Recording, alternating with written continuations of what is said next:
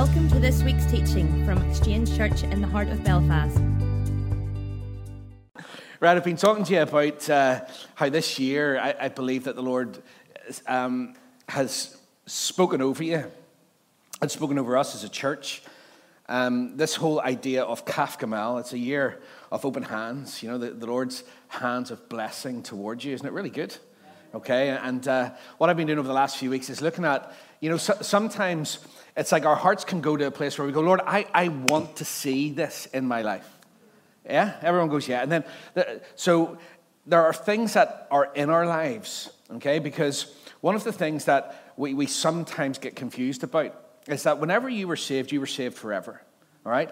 I do not believe for 1 minute, if you encounter Jesus, that you will ever lose your salvation. So everyone just relax, okay?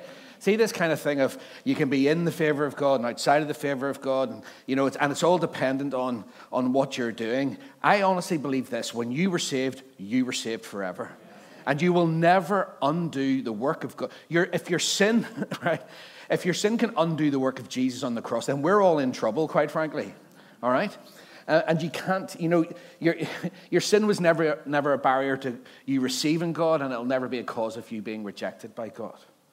Amen? So everyone just relax, okay? It's all good.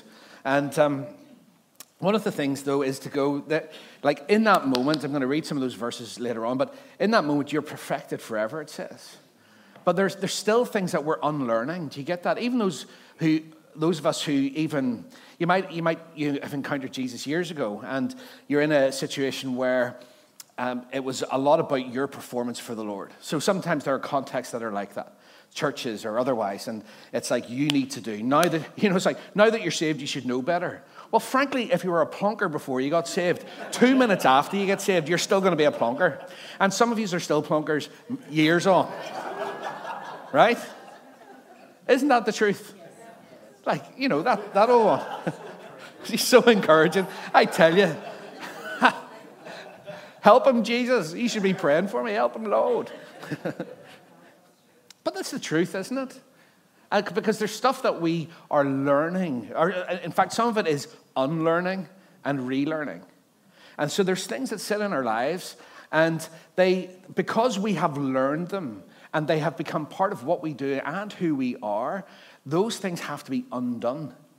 And sometimes the journey of going deeper into God's grace it's like 2 tracks for me. It's like you go into the length, the breadth, the depth, and the height of God's love for you. You fill your heart and your mind with the truth of God's promise, who he is and what he's done. And also at the same time, there is a bit of recognition as to what that then does, because it brings stuff up in us that the Lord just says, now we can deal with this, right? Because it's not in a place of condemnation, it's not in a place of guilt, it's just in a place where my love will make this better, right?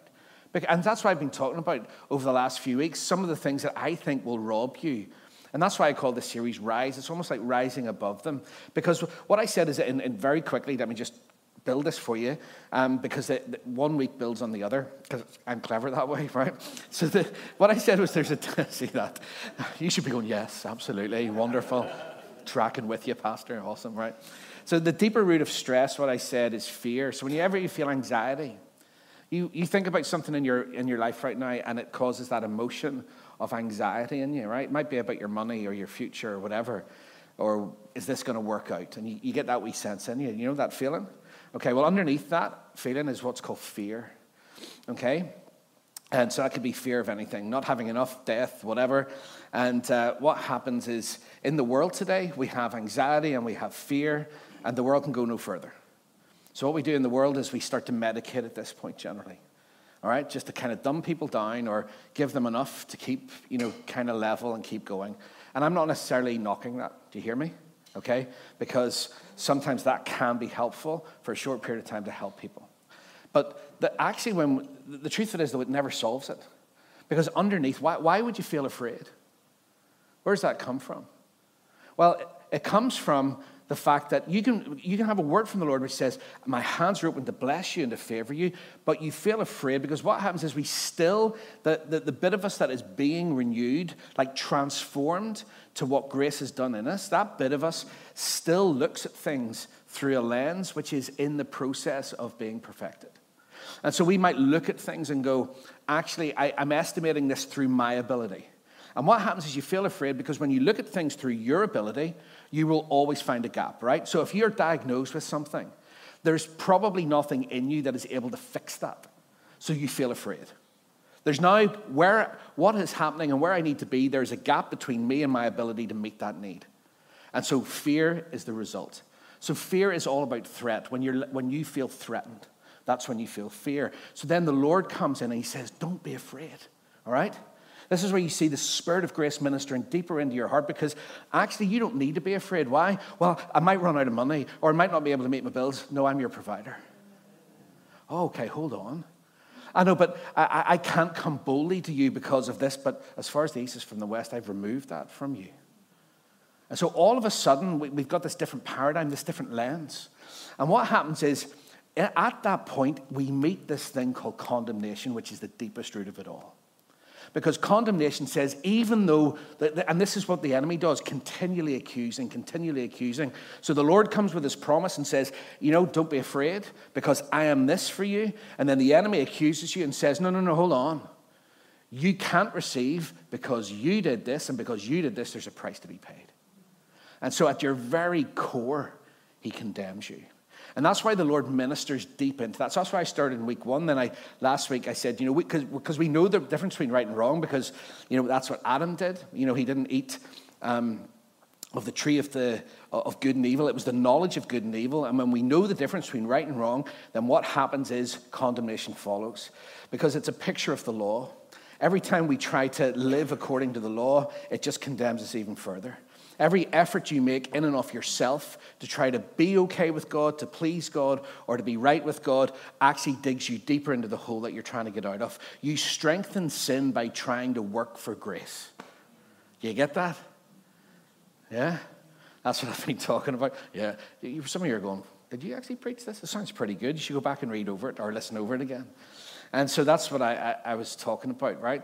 By the Romans 3:20, by the law is the knowledge of sin. And so what I then said last week was that condemnation is rooted in first of all, in one thing, which is guilt. And what is guilt? It's the word avon in Hebrew, which is about rebellion, okay? So rebellion doesn't actually convey the full meaning. So iniquity, remember, the Lord has laid on him the iniquity of us all. So what I was saying is this, is that, like when we rebel against God, and rebellion doesn't mean you stand shaking your fists at God. It just means that you rely on yourself rather than God. That's rebellion to God. Do you get that? I turn to me rather than to him. And what happens is at that point, everything. So it's not just the full meaning of Avon, it's not just that action, but the punishment, like katakrima, like condemnation. Every evil consequence that follows our rebellion was laid on Jesus and taken away from us. That's what it says in 53:6 in Isaiah. And the Lord has laid on him the iniquity of us all, right? Isn't it amazing to know? And just as a quick recap before I get into this last bit today. Isn't it amazing to know that Jesus not only identified with your rebellion and mine, but also every punishment that was due and every evil consequence. Every single time you have stepped out of what God says is the right way to do it, there was a punishment due. Do you get that? Somebody had to pay. And Jesus stands over your life this morning and goes, at every point, the things that you did, the things that you didn't do, the things that of commission and omission, those sins is what it says in the word. Every time you did it, I stood there with provision made. Hallelujah. It was laid on me. Hallelujah. The act and the consequence that follows the act was laid on me for you so that you could be free. That's amazing, isn't it? And so what I was trying to encourage you to, that's the full meaning of the cross. And the thing is, it's so that it never returns to you. It's not like there's in that one-time moment, all right? It's like you are forgiven past, present, and future. Do you get that? When he forgave you completely. He didn't leave anything out. He didn't put a little asterisk for you to go to the footnote of the page and go, except when you do this, or for most of us, or when you do it again, right? I'm going to say something that might shock some of you. You don't need to be forgiven again for something that you were forgiven for 10 years ago. Do you get me? Every time you recommit the same mistake, the Lord sits there with the same grace and says, as far as the east is from the west, I removed that. It's gone. It does not exist. In fact, it says in Hebrews 12, 14, but this man, talking about Jesus, after he had offered how many sacrifices? One. For sins, for how long? Forever. Sat down at the right hand of God. That means the work is finished and complete for you, friends, this morning. From that time, waiting till his enemies are made a footstool, for by one offering, that's the work of Jesus. All your offerings were never enough, but his offering, he has perfected you forever, those who are being sanctified. Do you get that? That's good news. And what I was saying is this: you'll never ever deal with guilt. What the world does is try to ignore it. That's why people are going half crazy today, right? The world says do whatever you want, whenever you want, with whoever you want, right? You're free to do that, but it has no answer for the repercussions in people's lives other than medication. So what people try to do is they try to absolve themselves of guilt. I did this, I feel awful, or there's consequences, but it's not my fault. It's a condition that I have. It's because of my great-grandfather. It's because of this, that, and the other, right? Now, listen to me. One of the amazing things about guilt in the Bible is we are responsible for what we do. The world doesn't like that message today. I'm not responsible. It's not my fault. It's systemic. That cracks me up. Do you know, as I said last week, I know there are people who have suffered at the hands of poor behavior. But to label anything as systemic is just downright lazy. Take responsibility for yourself. Okay? This is not, I absolutely believe in equality of opportunity for everyone. Okay? The outcomes may be different, but that's life. Look at me. Like, seriously. I wish I was Tiger Woods, but I'm not. Joseph. Honestly. Now, what could I do? I could turn around and go, do you know what the problem is? In Northern Ireland, there is systemic something against people like me playing golf. I didn't get the same opportunities that Tiger got. It's ridiculous, right? It's absolutely crazy. It's not fair, and so therefore, I don't know, Tiger should pay me money. And you quite rightly would go, shut up, fatso, and get out and swing a club, right? It's not Tiger's fault. It's the fact that you're lazy and you didn't practice. Anyone? Now, you might not say it to my face, but you're thinking it, right? You'll be going, it's got nothing to do with systemic whatever. And so what's interesting is you see at the Bible, it cuts right to the core. The Bible goes, this is what I absolutely love about God's grace. Like, this is where the gospel of grace just knocks it out of the park for me. Because where the world goes, absolve yourself of guilt by blaming everyone else and not taking responsibility for yourself. But we know every man, woman, and child born has the knowledge of good and evil. It's in us, right? It's innate to us. And what the Lord says is, actually, you face your guilt. And then you say, thank you, Jesus, that you've taken it away from me. Because that's dealing with it. Trying to forget it is not dealing with it. It will come up some other way. Do you get that? You can look at it square on and go, but I'm free. Did you do that? Absolutely, I did. But I'm free. Was that definitely you who did that? Yes, absolutely. I can look at it and say, but his sacrifice was greater than my sin. Every time, once and forever. That's a flipping great news. Anyway, thank you for listening to me. I am done. I'm going to say that. I'm only kidding you. Isn't that good news? That's the gospel right there. So what I want to just help you with today, and I believe that the Spirit of the Lord is here to minister to people. Because guilt is one thing, but there's something that happens on the cross which is more than guilt, dealing with more than guilt. And it's dealing with this issue called shame. And shame's a biggie, right? Because what happens is this. Iniquity, avon, guilt.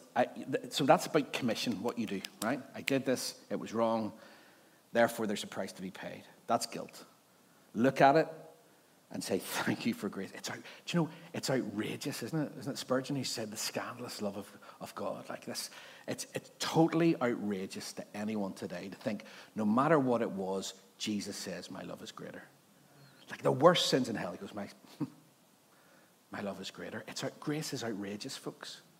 What I need to do, just say thank you and receive. Really? I've got to pay something? No. Try to pay, you can't have it, but just receive it. It's all yours. That's an outrageous gospel, isn't it? The legalists go crazy when you say this stuff. Oh, no. Need to balance that out. No, you don't. You just need more of his grace in your life, because it's the only thing that breaks the power of sin and death. Now, here's the thing. So there's emotional suffering that comes as a result of avon, this word guilt, and or iniquity. And one of those results is shame. It's funny. Now, I've got South African friends, and they're quite funny because they say shame all the time. Isn't that funny? Oh, shame. I was like, stop saying shame to me. I'm not embarrassed. And it's like, but it's this word, but it means like, oh, bless. We would say, oh, bless. They say, oh, shame, right? Which put me off at the start because it made me feel really weak. But anyway, it was one of those things, right? And it's a really interesting issue today. So let me just define exactly what we're talking about, because it might mean something different to different people. But by definition, shame means this.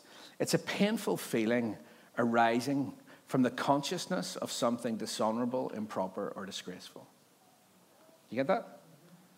The painful feeling arises from the consciousness of something dishonorable, improper, or disgraceful. Now, shame has a wide spectrum, and it can go on this side from like mild embarrassment, right? Oh, shame, right? To this incredible, overpowering, almost awful sense of unworthiness on this side that cuts people off from a meaning relationship with God, number one, but also with each other.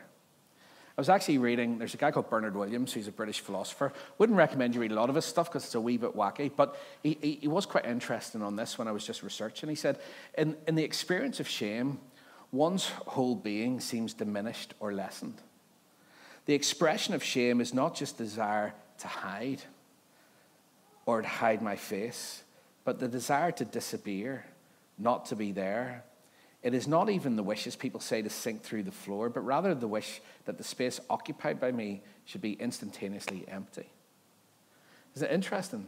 So what it shows us is this. There is a difference between guilt and shame. You see, guilt is when you realize your failure. I did something and it was wrong, right? It was what I did. Shame, however, is further along from that, okay? Shame is seeing yourself as a failure. Because what happens is, shame is what I do, or guilt is what I do, shame is who I am. And there's a big difference. Remember how you see yourself. We say this in Bible study. We said it a couple of weeks ago, like when we were talking about identity. And definitely come along this week. It's going to be a belter. You're going to really enjoy Bible study this week when we look at purpose. But one of the things we're saying is your life goes the direction of your dominant thought. So who you really truly, or what you truly believe and see and hear, is the way that your life is going, because your life will follow that.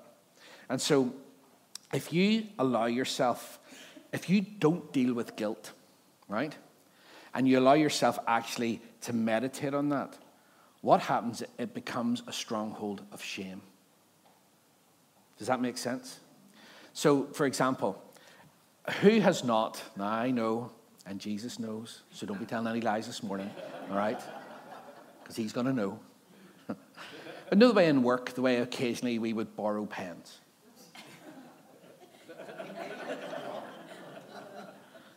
You know, he's stealing them, yeah. But know the way you'd borrow a pen, and you might even say to yourself, I'll put that back, and you never do. Well, Jesus told me about you. I'm only kidding, right? And he wants the pens back this morning. Just kidding. But you know what I mean? So, go with me on that one. How many of you then go, when you're being introduced to someone or you're talking to someone, you go, hi, my name's Andrew, I'm a thief. Why are you a thief? Don't leave a big barrow near me, mate, or it is going. You know what I mean? Okay? So what happens is, in some things, we don't do it because they're kind of like, oh, you know, of course I'm not a thief because of that, right? That would be silly. So sometimes people can't really make the jump, right? So the way that it works is this. Actually, the stronghold of shame, who you are, comes when you think about past failure and you continue to dwell on it and think on it. And therefore, it starts to wear you down and create a distorted picture of who you actually are. Because the guilt and the shame actually then become your identity.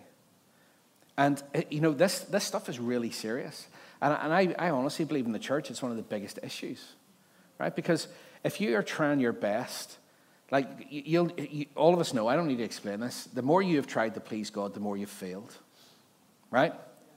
And so what happens is we go, I'm a failure, right? Because I tried and I tried and I tried, and I will bet my bottom dollar with every one of you at some point in your life you've gone, I'm not good enough because I'm a failure, because I can't get it right. Anybody? Okay, so what that is shame. What that is because I have dwelt and dwelt and dwelt on my actions, and because I've done that, it's given me a picture of who I am. Do you see that? And therefore now I've taken that on as part of my identity. And let me tell you something. We kind of go, it's, no shame. No, it's a biggie. I was reading this woman called June Tangney. She's a professor at George Mason University in Fairfax, Virginia.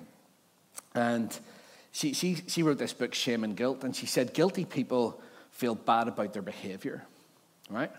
Shame people feel bad about themselves. So what happens? Think about these things. What happens whenever there's something going on in your life about shame? It's this. Sometimes people have a lack of motivation to even seek care, a lack of empathy.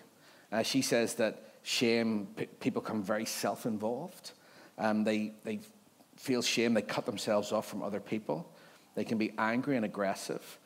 There's a special link, she says, between shame and anger in day-to-day life. Let me quote, when people are shamed and angry, they tend to be motivated to get back at a person and get revenge. There's psychological problems. It's associated with eating disorders, substance abuse, anxiety, depression, promiscuity, other mental disorders. Problematic moral behavior. Shame-prone kids. This is interesting. This is why I believe in our church. We're teaching our kids, as we're sitting here today, our kids are being taught about the grace of God and how much he loves them. Do you get that? That's why this church matters, because shame-prone kids get into substance abuse earlier sexual activity, less safe sexual activity and involvement in the criminal justice system. That's just what the world says, right? Because what happens is this, right? Like guilt, if you have got nowhere to go with that sense of I am this, I'm a failure, and that strong emotional stuff that comes as a result, what it does is it turns you in, and this is what the enemy does. It turns you in on yourself. Turns you away from others. The word there is, the Greek word is entropy. You know entropy? We've got that word in English. Okay? So the Greek word for shame is entropy, to turn not towards the Lord, but to turn into yourself. So you turn from other people and you turn from God. And actually, let me tell you this. This is why it's so important that we realize that the Lord is never the source of your shame. Do you get that? He never guilts you, never manipulates you, never pressures you, never shames you into change. He only loves you into change by calling you up to go, this is really who you are. Do you get that? That's all he ever does. Because if you think that God is disappointed with you today, if you think that God sees you in any other way other than as a righteous son and daughter of the King, if you think that God's heart for you is anything other than excitement and favor and blessing and wholeness, if you see it any other way, what you'll do is you'll turn from him. If you think he's guilting you, shaming you, or disappointed with you, you're not going to stand boldly before him. You're going to turn away. Shame, do you get that? Because shame, what happens is this. Shame makes you bow your head in disgrace. You don't want to look into anyone's eyes. You want to avoid anything that causes your shame. But you know what? Let me tell you this. Shame causes you to and disgrace it. It'll bend you low. It will put your head down away from God and others. But grace calls you this morning to look up.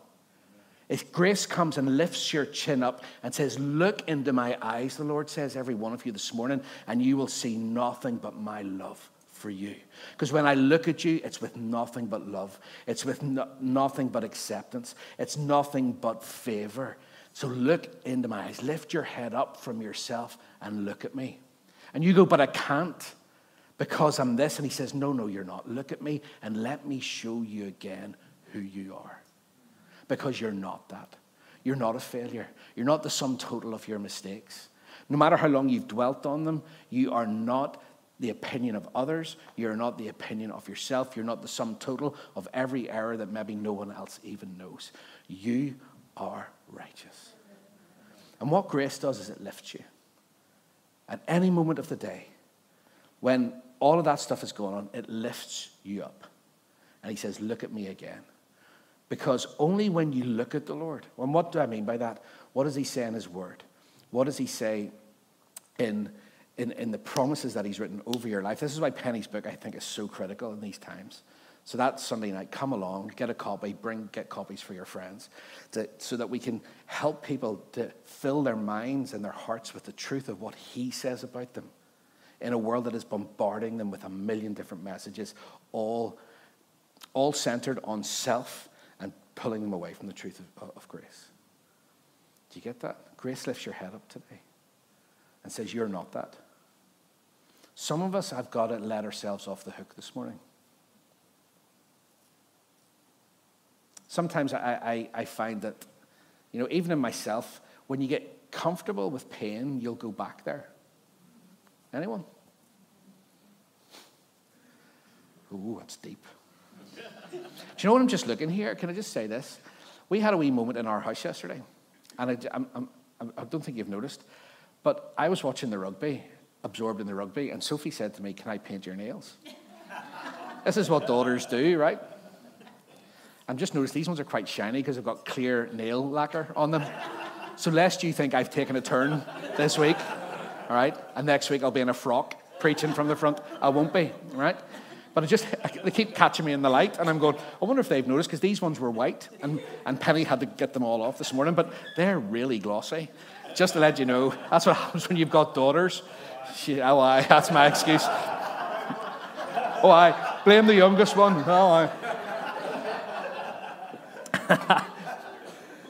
You ask her, she'll go, I don't know what my daddy's talking about. Yeah. Do you know what? I think whenever grace calls you to stand up, look into his eyes, when you do that, he promises that his love will never disappoint us. He'll fill you and he'll fill your heart with his love for you in that moment. You see, a heart that grows and has more of an understanding of God's love doesn't have a whole lot of room for shame, because perfect love casts out fear and everything else. His love pours over us. And again, we have to go, well, how do we know? How can you really know? Because there's a bit in the Bible that tells us that Jesus, right, endured the most shameful death so that you could be released this morning from the effects of shame. There's words being spoken over some of you going back 40 years, 50 years. You are, you will never be. You're this, you're that, right? And what the enemy does is, as soon as those words are out there, he puts his finger on them every time in certain circumstances and reinforces. And some of us run back to it, actually. As I'm saying, sometimes pain is comfortable. We've got to be honest about that. Sometimes I do it. I withdraw from people when I feel like I've hurt. Is that too honest for you? If you tick me off, I tend to protect myself. Too honest? That's the truth of it. Do I want to be like that? No. Am I like that? Yes. Is God working with me? I hope so. If not, I'm just going to paint my nails and go for it. All right? All is lost. Do you know what? I'm going to come in with my hair straightened. Do you know what I'll do? Week by week, just do a wee bit. See if I noticed. What's that stuff? I don't actually know anything about makeup, but no, that stuff and all. Actually, the girls do. And you'll be sitting there in a few weeks going, see, what? Do you notice anything funny about him this morning? Flip, I need to hurry up, right? But this is what I love. I love that, when you look at what Jesus did, I'm going to show you a couple of words here. I'm going to give you some scripture directly related to that root of shame, right? Is this okay? Is this helping? Cool. So when you look at crucifixion, It was one of the most shameful forms of death. There's some Bible around it. And the thing of crucifixion was not just to kill people. It was to heap scorn on them and their family. It was a public demonstration that was only reserved for the lowest class of criminal. People naked, beaten to a pulp, ripped to pieces before they ever got to the cross. Publicly mocked by authority, jeered. And what happened was the shame was not just for you, it was for your family as well. It was saying, you are this. You look at that, all right? That's what we do with people like you. And the whole world could stand in judgment and go, nah, right? Look at them. And so it's interesting that the part of Jesus' work for us this morning, it says in Hebrews 12:2, when it talks about Jesus being the author and perfecter of our faith, at the last bit of that, it said he endured the cross, despising the shame, right? So he went through that, and it's interesting, why did he have to be crucified? I mean, the Lord could have had any way of spilling blood in order to make covenant, right? But what was it about crucifixion? Why did the Lord set it up that way? There's loads of different reasons, but one of it was because he knew at the core of who we are as people that shame was a biggie. It was be at the root of many of us not being able to receive fullness, right? Because this, crucifixion was not, he just did this, therefore. It was like, this person is, and their family too. Right? So why did the Lord choose crucifixion? Because in that work, he was undoing the power behind shame. By going, I will take on the worst shame possible so that you will never have to. Isn't that amazing? And it says, when he says despising, that word's a really interesting word. Despising literally means to look down on. And so it says when Jesus endured the cross, he looked down on shame. Right? He almost scorned the shame. What he was doing on that cross for you and I was going, I am going to go through this and I will not allow shame. I'm going to look down on it and scorn it. Right? I'm going to deal with it so that you never have to again. Amen? It's an amazing word. And what happens is, it says that there's an exchange that happens. It says in the word that he's exchanged, we exchange shame for glory, right? I've just totally forgotten the reference and didn't write it down. But it says he exchanges shame for glory. And the word there is doxa. So whenever that condition of shame in you, do you know what grace has done? It's given you this thing called doxa, which is the most glorious condition. Listen to this. This is what he says over you today. This is amazing.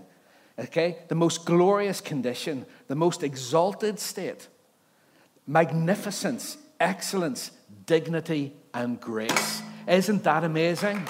No shame. Instead, you have the most glorious condition, the most exalted state forever. Magnificent, excellent, full of dignity and grace. Thank you, Jesus, for your work. That's what he did. Now, this is what he says now, right about you. There's 3 verses. You might want to write these down because when I looked at this, there are verses in the Bible that talk about your past, your present, and your future in relation to shame. The first one is this, Isaiah 43, 18 to 19. Do not remember the former things, nor consider the things of old. Behold, I will do a new thing, the Lord says. Now it shall spring forth. Church, stop going back to the old things, okay? The Lord is doing something new in your life. He might even be starting it right now in this moment. So what we do is we choose not to go back to those old things, all right? To say, Lord, even when it feels comfortable, even when we feel that wee bit of hurt, and we go, oh, there we go. And it's like the most crazy, is it an oxymoron, is it? I don't know. Sounds like it. It's like like how pain can comfort at times. Because it's just comfortable. It's like a blanket. And the Lord says, don't go there. Why? Because that was your past. And do you know what you're trying to do? You're trying to connect with something that's not there according to the Lord. It just doesn't exist. So stop going back there. Stop digging up something that the Lord has taken away. Because it's not there. The second thing is, now listen to this. Today, remember the most glorious condition, most exalted state, magnificence, excellence, and dignity. Isaiah 61 verse 7, write it down. Instead of your shame, you shall have double honor.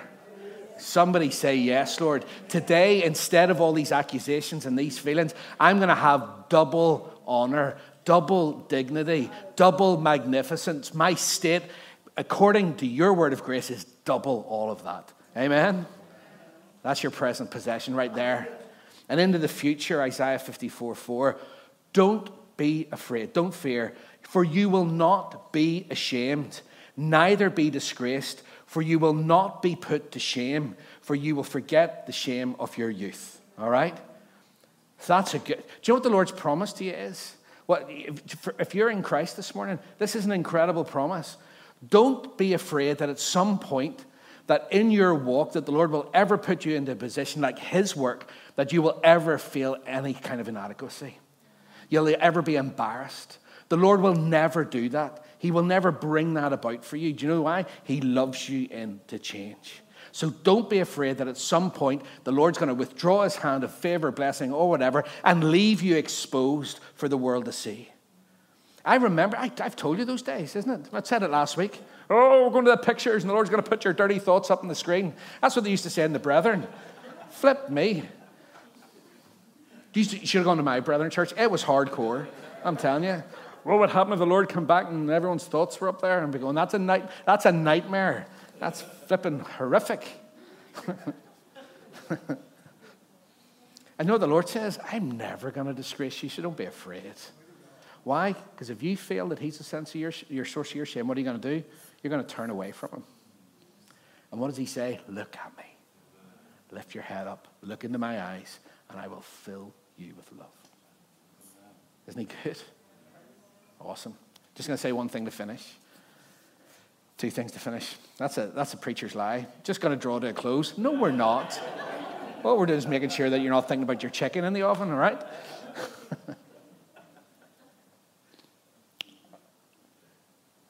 A few more verses for you. I want to say this. Those are great verses, aren't they? Isaiah 43, Isaiah 61, Isaiah 54. Past, present, future, right? Don't think about that. You've got double today, and you'll never be in anything other than double. Love it. Anyway, shame is built upon deception. This is my last point today. It's from the devil, from yourself, and from other people. Shame is the opposite of truth, okay? Remember this every day, Ephesians 4:24. You put on the new man, which was created according to God in true righteousness and holiness. If I get really practical for you right now, I'm going to tell you this. Stop meditating on past failure. Instead, when past failure comes and you feel it, and even if it's comfortable because you know what it is, all right? Or whatever, start to dwell on what God has done. When you replay the same tape in your head and your heart and your mind, you're dwelling, let me say it again, you're actually dwelling on something that doesn't exist. So stop worrying about that problem and start thanking God that he's given you the solution. That's not me. Now, there's a journey in this. You won't do it this week. Do you get that? If there are strongholds that have been built up over over time, it doesn't, you've got to probably say commit yourself to the journey on this one. Choose it. Remember I was saying that faith chooses and faith puts action behind what it does. You're going to sit there and go, oh, Lord, just make me more this week. It's a good place to start, all right? And then keep going. As you receive them, keep going. Keep going. Every single time the enemy comes and says this, you say, no, right now, even if you go, today I have double honor. My state is magnificent and full of dignity and grace. But you're this. It doesn't exist anymore. You can't say, well, that was me, but it's not me anymore. Why? Because he says so. Remember, you don't need to be embarrassed about it. You face it in grace. I have a great series, or a sermon I did years ago saying, face it again in grace. The things in your life that you've tried to face in your own self-effort and never broke free of them, face them again, but do it in grace, knowing what he has said over you. And so, I would say that, because when you do that, what will happen is this. In Hebrews 10:22, it says, then let us draw near with a true heart in full assurance of faith. Right? In full assurance of faith. Because as Romans 8:1 says, there's no condemnation if I'm in Jesus. Every time, what does it mean to draw near to God with a heart full of faith? Is every time the word of shame comes to you, how do you draw close to God? By confessing his truth over your life. Declaring his promise over your life, that is you coming with boldness to God. lifting your head up to go, that's the truth, not this. There's no shame on you today. I think the people of God have lived under shame for far too long. I think it's what religion does. It's stinking. And the Lord says today, there's no condemnation. No condemnation. No guilt. No shame. Right? Not just what you do, but who you are. All dealt with in that one exchange on the cross. His beautiful work of grace for you. Close your eyes. I'm going to just, as I've done every week, remember, faith comes by hearing, and by hearing, and by hearing the word of God. Therefore, there is now no condemnation for those who are in Christ Jesus. Romans 8, verse 1. Therefore, under these circumstances, let me just break down those words for you. Under these circumstances, in light of all that's been said, and when Paul was writing that verse, what had been said was that it is by grace alone, through faith, that you're saved. He spent 7 chapters going through it. And so he says, now, therefore now, immediately, noum in Greek, there is no oudeis, that powerful conjunction, shuts the door and leaves no exceptions, right? Absolutely rules out, with nobody accepted, that right now, there is no punishment or condemnation for those who are in Jesus. He'll never punish you again. There was due process. It wasn't like he just kind of decided one day to kind of skip the law. The law was fulfilled for you. And there was a process that happened. And Jesus stood in your place. He willingly stood in your place. And he took the guilt. And he took the shame. Publicly vilified and butchered in the most terrible way. In full public view. And for all of history, actually, noted for all of history. So that we as people could be free. What a wonderful, wonderful Savior we have. Isn't he amazing? Jesus, thank you for taking our place. Thank you for going there. Thank you, Lord, for looking at us, every one of us, knowing full well before time how we would at times just make a complete mess of it. But Lord, none of that seemed to matter because you just had us in your gaze. You created us in love, you hold us in love, and you'll forever keep us in love. And you stood in that place for us, Lord. And you took every bit of shame, every accusation, every bit of finger pointing, every bit of things that are leveled against us. In that moment, Lord, as you hung on that cross, you took all of that off us so that it might never return.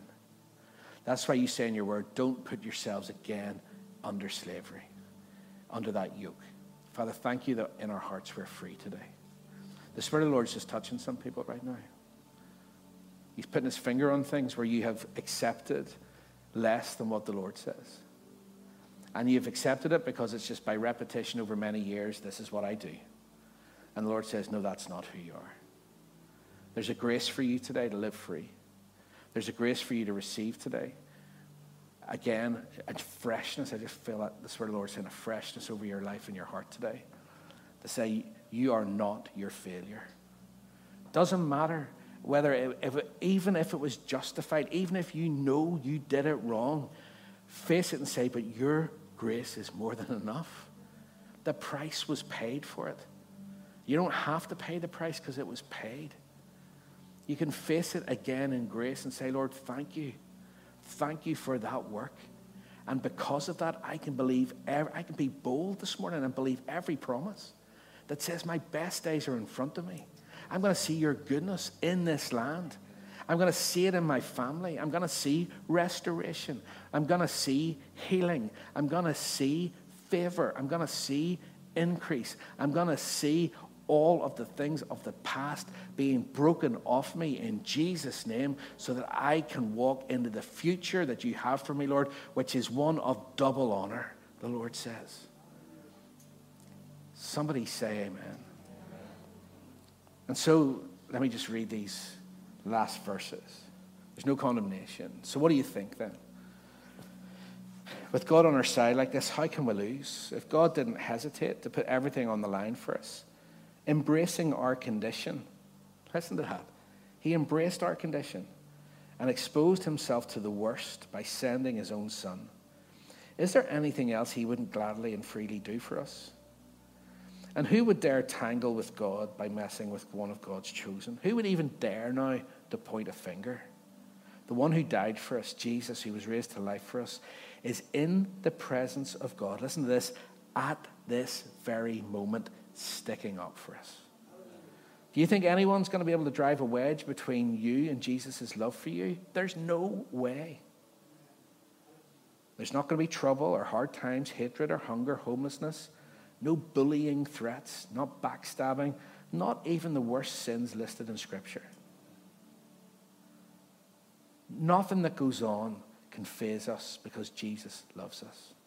I'm absolutely convinced, Paul writes, that nothing, absolutely nothing, living or dead, angelic or demonic, today or tomorrow, high or low, thinkable or unthinkable, absolutely nothing can get between us and God's love for us because of the way that Jesus has embraced us.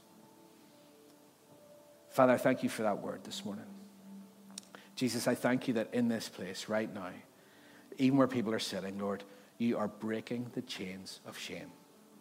You're ministering in this place, Lord. You're saying that some of the lies that we have accepted, some of the patterns that we've built up, some of the thinking that we've established, Lord, right now you're ministering into that. And you're showing us again, Lord, who you say we are, created in true righteousness and holiness.